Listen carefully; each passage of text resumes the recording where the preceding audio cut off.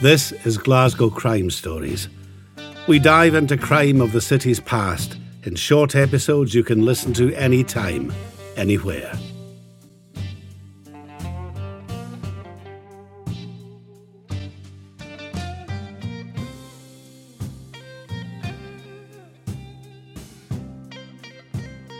The tale of how predator and murderer Angus Sinclair rained terror on Glasgow is a chilling one. He would lure girls as young as 6 into tenement closes, then rape and sexually assault them. The mystery attacker would always grab his victims from behind so they would never see his face. Sometimes the fiend would strike twice on the same day. Since his reign of terror began in 1978, he'd claimed at least 10 victims, but more were to follow. Sinclair eventually confessed to 13 charges of rape and indecent assaults against children aged 6 to 14 between 1978 and 1982. He appeared at the High Court in Edinburgh later that year and was given life with the recommendation he serve at least 30 years. Life terms for rape are rare in Scotland. However, Lord Cameron, the trial judge, was certain that he could pass no other sentence. He said, "I have considered very carefully whether a limit should be placed on the extent of the penalty, and I have decided there is only one limit, namely, your life." Mr. Jackson added, Sinclair could not stop himself and was driven by his sexual habits.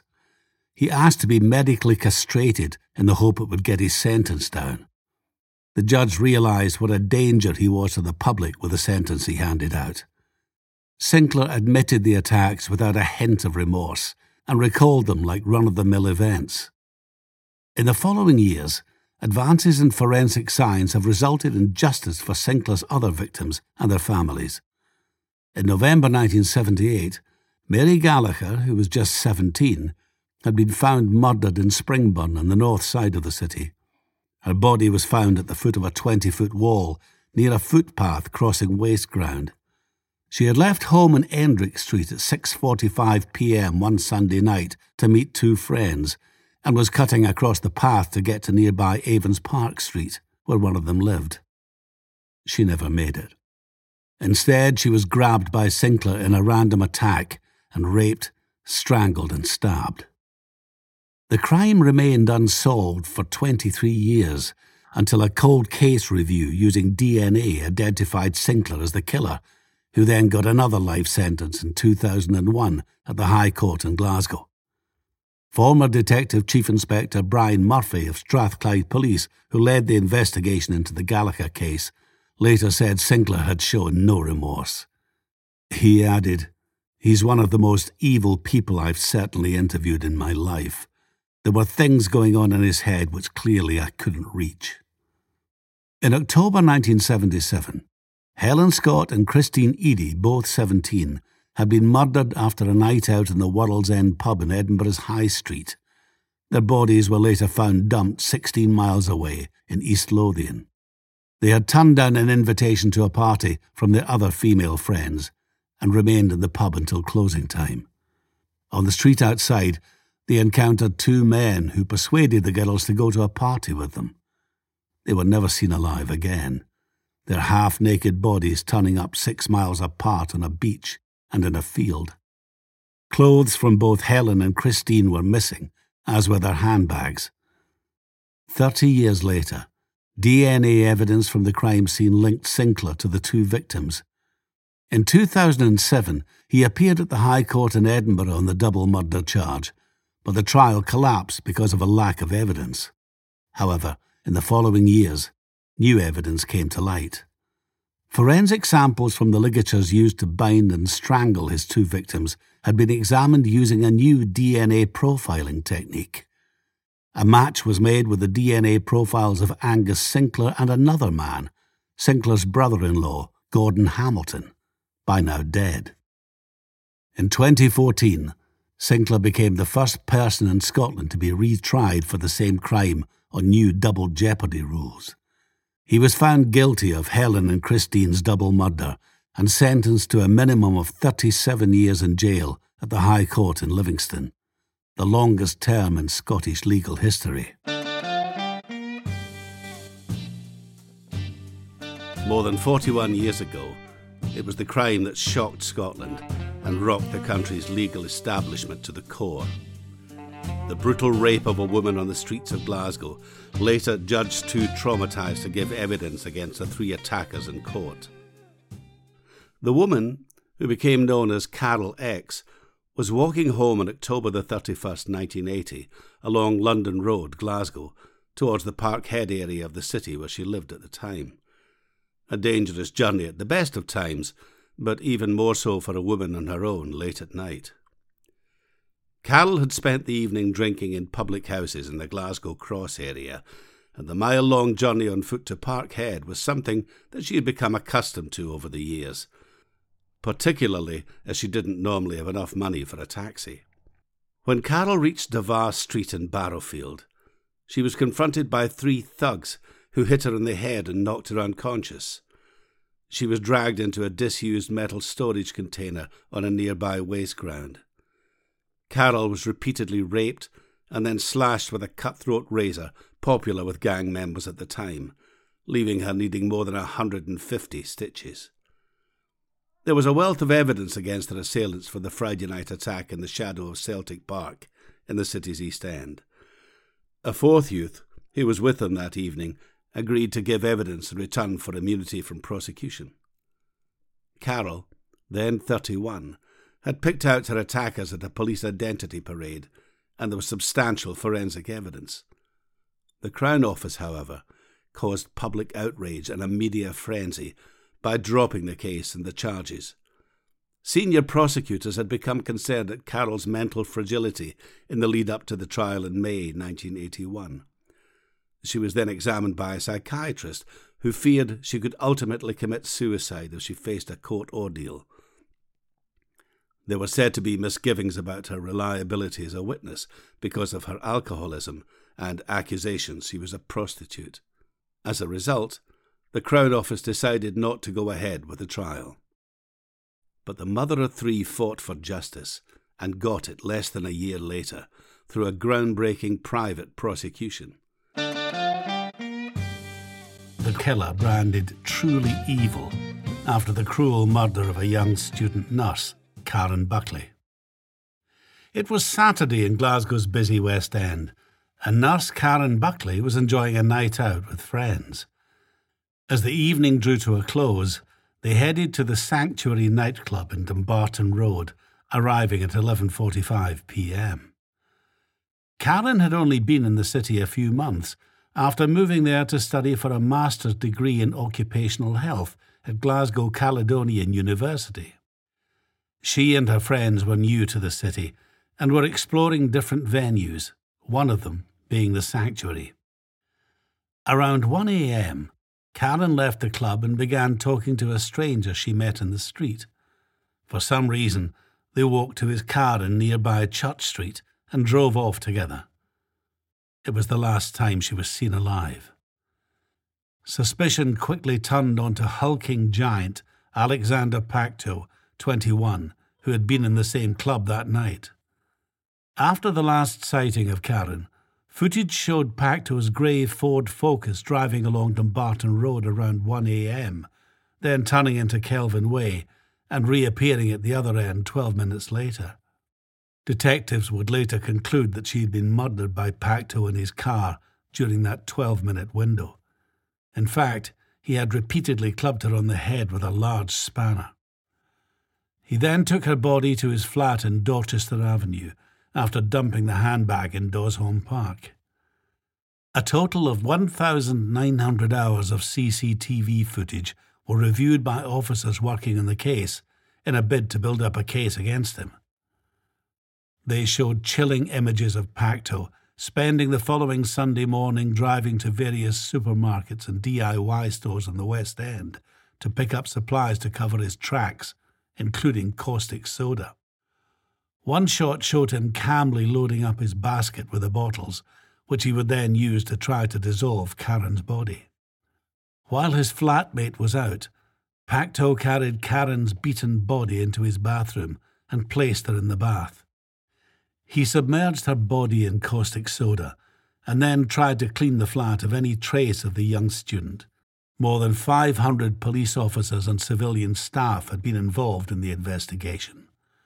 They pored over more than 1,000 hours of CCTV footage taken from 50 cameras to build up a damning picture of his guilt.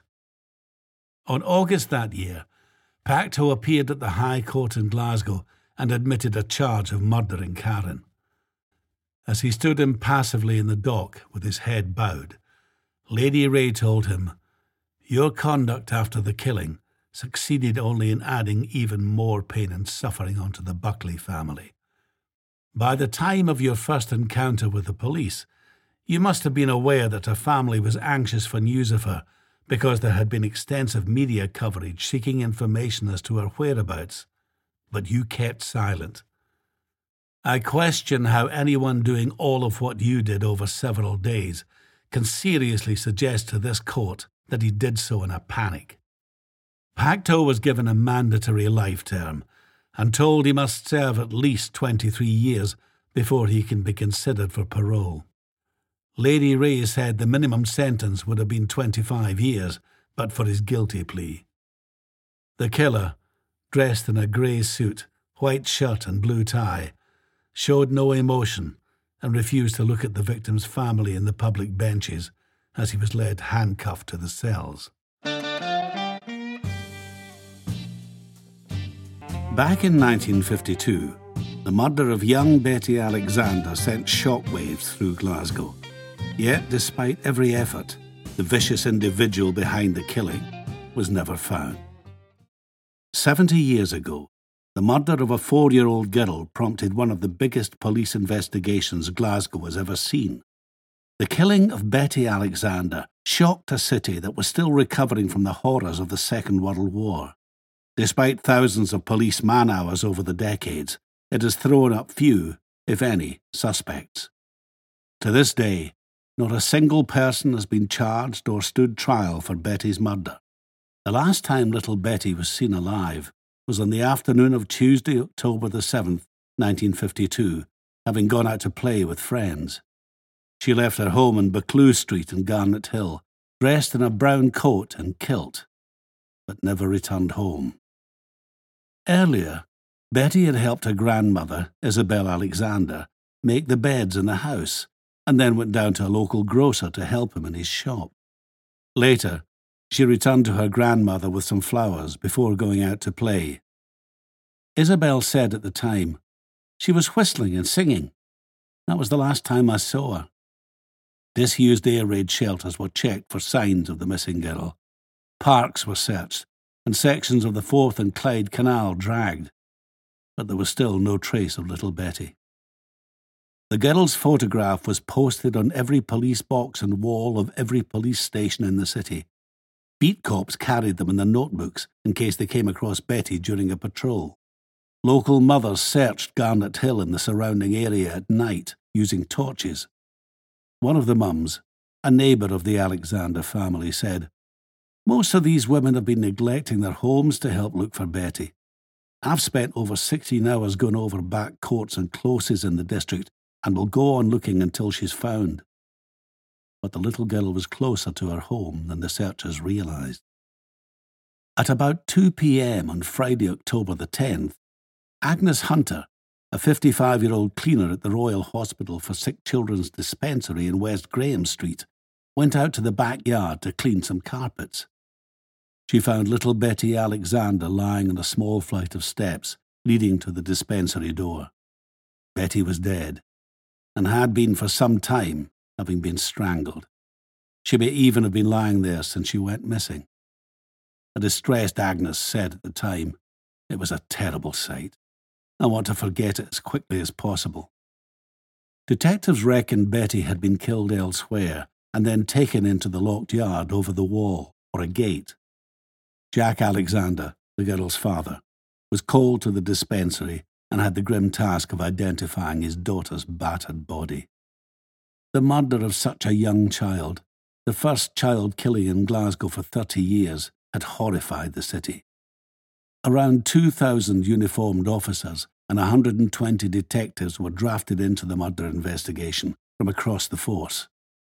Forensic experts went over the crime scene inch by inch, searching for clues which could lead them to the killer. Eventually, like all such inquiries where there had been no arrest, the investigation was wound down and the officers moved to other duties. Betty still rests in Cadder Cemetery, and her death remains a mystery to this day. Despite the best efforts of the police in 1952, they were unable to solve the case. Then there was no DNA or CCTV to consult, no mobile phones or computers to check.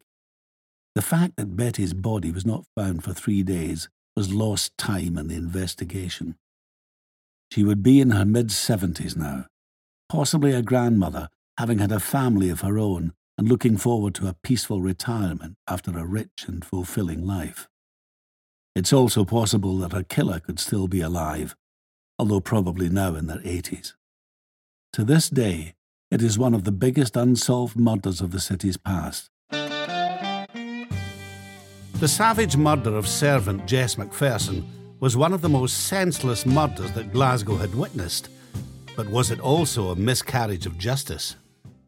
It is one of the 5 infamous killings that took place in an area of Glasgow which became known as the Square Mile of Murder. All the victims lived a short walk from the Charing Cross area of the city, where the M8 now passes through the centre of town. In 1857, Madeleine Smith was cleared of poisoning her older French lover at her parents' house in Blythswood Square. 8 years later, Dr. Edward Pritchard, known as the Human Crocodile, was publicly hanged for killing his wife and her mother at the family home in Suckyhall Street. Elderly Marion Gilchrist's death in West Princes Street in 1908 was blamed on an immigrant, Oscar Slater. He served 20 years in jail before being cleared on appeal following a fresh review of his case. However, the brutal slaying of housemaid Jess Macpherson in July 1862 is possibly the biggest mystery of them all. Jess, 35, worked as a servant for 3 generations of the Fleming family in a 3-storey townhouse in Sandyford Place. The well-built Victorian property is situated where the shopping part of Suckyhall Street ends. Nowadays, they house offices, restaurants, clinics and bars, but back then, some of the city's most affluent and respected families lived there, including the Flemings. Jess is thought to have been murdered either late on Friday, July the 4th, or early on Saturday, July the 5th. That weekend was one of the warmest of the year, and Glasgow had been bathed in sunshine for days on end. Jess's murder was barbaric in its brutality. She was stabbed to death 40 times with a meat cleaver in her bedroom, where she was later found half naked in a pool of her own blood. Such was the ferocity of the attack that some of the strokes from the cleaver had cut through the bone at the back of Jess's head. A piece of carpet had been casually thrown over the naked part of her body. There was blood all over the bedroom, lobby and kitchen, including the sink. Some of the victim's clothing and belongings, as well as several items of silverware from the house, had been stolen. The kitchen and bedroom floors had been washed in a bid by the killer to conceal the crime and cover their tracks. Unusually, the face, chest and neck of the victim had also been cleaned. The blood-stained murder weapon was found in a drawer in the kitchen. At first, police suspected that the killer was a thief who had been disturbed by Jess and had then killed her to cover his tracks. However, police thought that a normal housebreaker would have stolen more than was taken. 6 silver ladles, a silver fish slice, a silver soup dispenser and a sauce spoon were all missing, but the killer had left behind their solid silver stand, which was in itself of great value. 3 generations of the family lived in the house. The head of the house was John Fleming, an accountant and landlord in the city. He was also said to rent out several slum properties to poor families. He lived in Sandyford Place with his son John Jr. and dad James, known as Old Fleming. His wife was dead. On the weekend of the murder, John Fleming, his sister and son had spent the weekend at their holiday retreat in Dunoon, leaving old Fleming and Jess alone. Jess had her own bedroom in the basement of the spacious house. When John Fleming returned on the Monday, there was no Jess to answer the door, and he asked his elderly dad if he knew where she was. Old Fleming said he hadn't seen her since Friday and thought she'd gone away. Old Fleming was charged with the murder and remanded in custody at a prison in the city. He couldn't explain why Jess had lain there for 3 days, why he thought she had gone away, and why he hadn't checked her room. The bloodstains on his shirts also pointed to him being the killer. He was alone in the house with Jess all weekend. Who else could it possibly have been? However, the attention of the police detectives would later turn to another Jessie after the footprint discovery. They compared their length by putting a measuring stick against the soles of the dead woman whose body was still in the house. The victim's feet were shorter than the blood-stained footprints left at the murder scene. Though they hadn't been made by Jess McPherson, detectives still thought they were those of a woman. During the investigation, blood-stained clothing belonging to the victim was found dumped in a field in Hamilton, presumably by the killer, adding to the mystery and intrigue. A pawnbroker who had read of Jess's murder in a newspaper said he was offered the missing silverware from a woman called Mary MacDonald. That was a name sometimes used by Jessie McLachlan, a former servant at Sandyford Place and best friend of the victim. The pawnbroker had alerted police after spotting the initials JF on the stolen items. McLachlan was handed almost £17 by the pawnbroker, around £900 in today's money. She was arrested and gave a statement to police denying any involvement in the murder. McLachlan served 15 years in Perth prison before being released on parole on October 5, 1877. She emigrated to the United States and married again. She died in Port Huron, Michigan, on New Year's Day in 1899. After the trial, the younger Flemings left Scotland to escape the public attention, the reputation of the family ruined. Many criminologists believe Jessie McLachlan was innocent, and her story of walking in on old Fleming while he was murdering Jess McPherson might just have been true.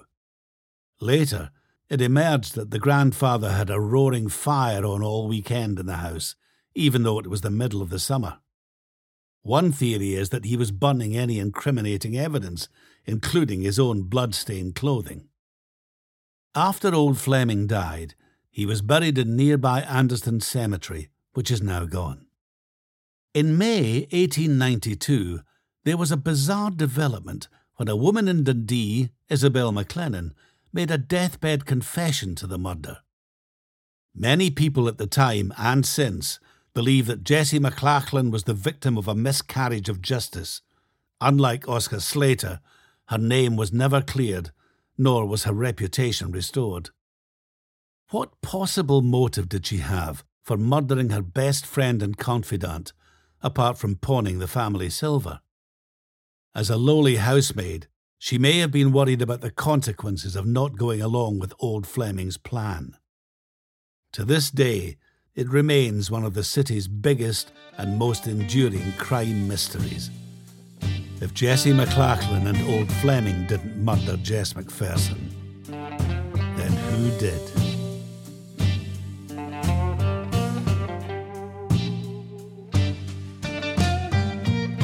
This podcast was brought to you by the Glasgow Times. With a digital subscription, you can access our exclusive, insightful, and trustworthy local news from just £2 for 2 months. We are also currently offering 20% off our annual rate with the code GlasgowPod22. This offer is for new subscribers only and is only available with the promotional code given in this podcast. Subscriptions will renew at the standard rates unless cancelled.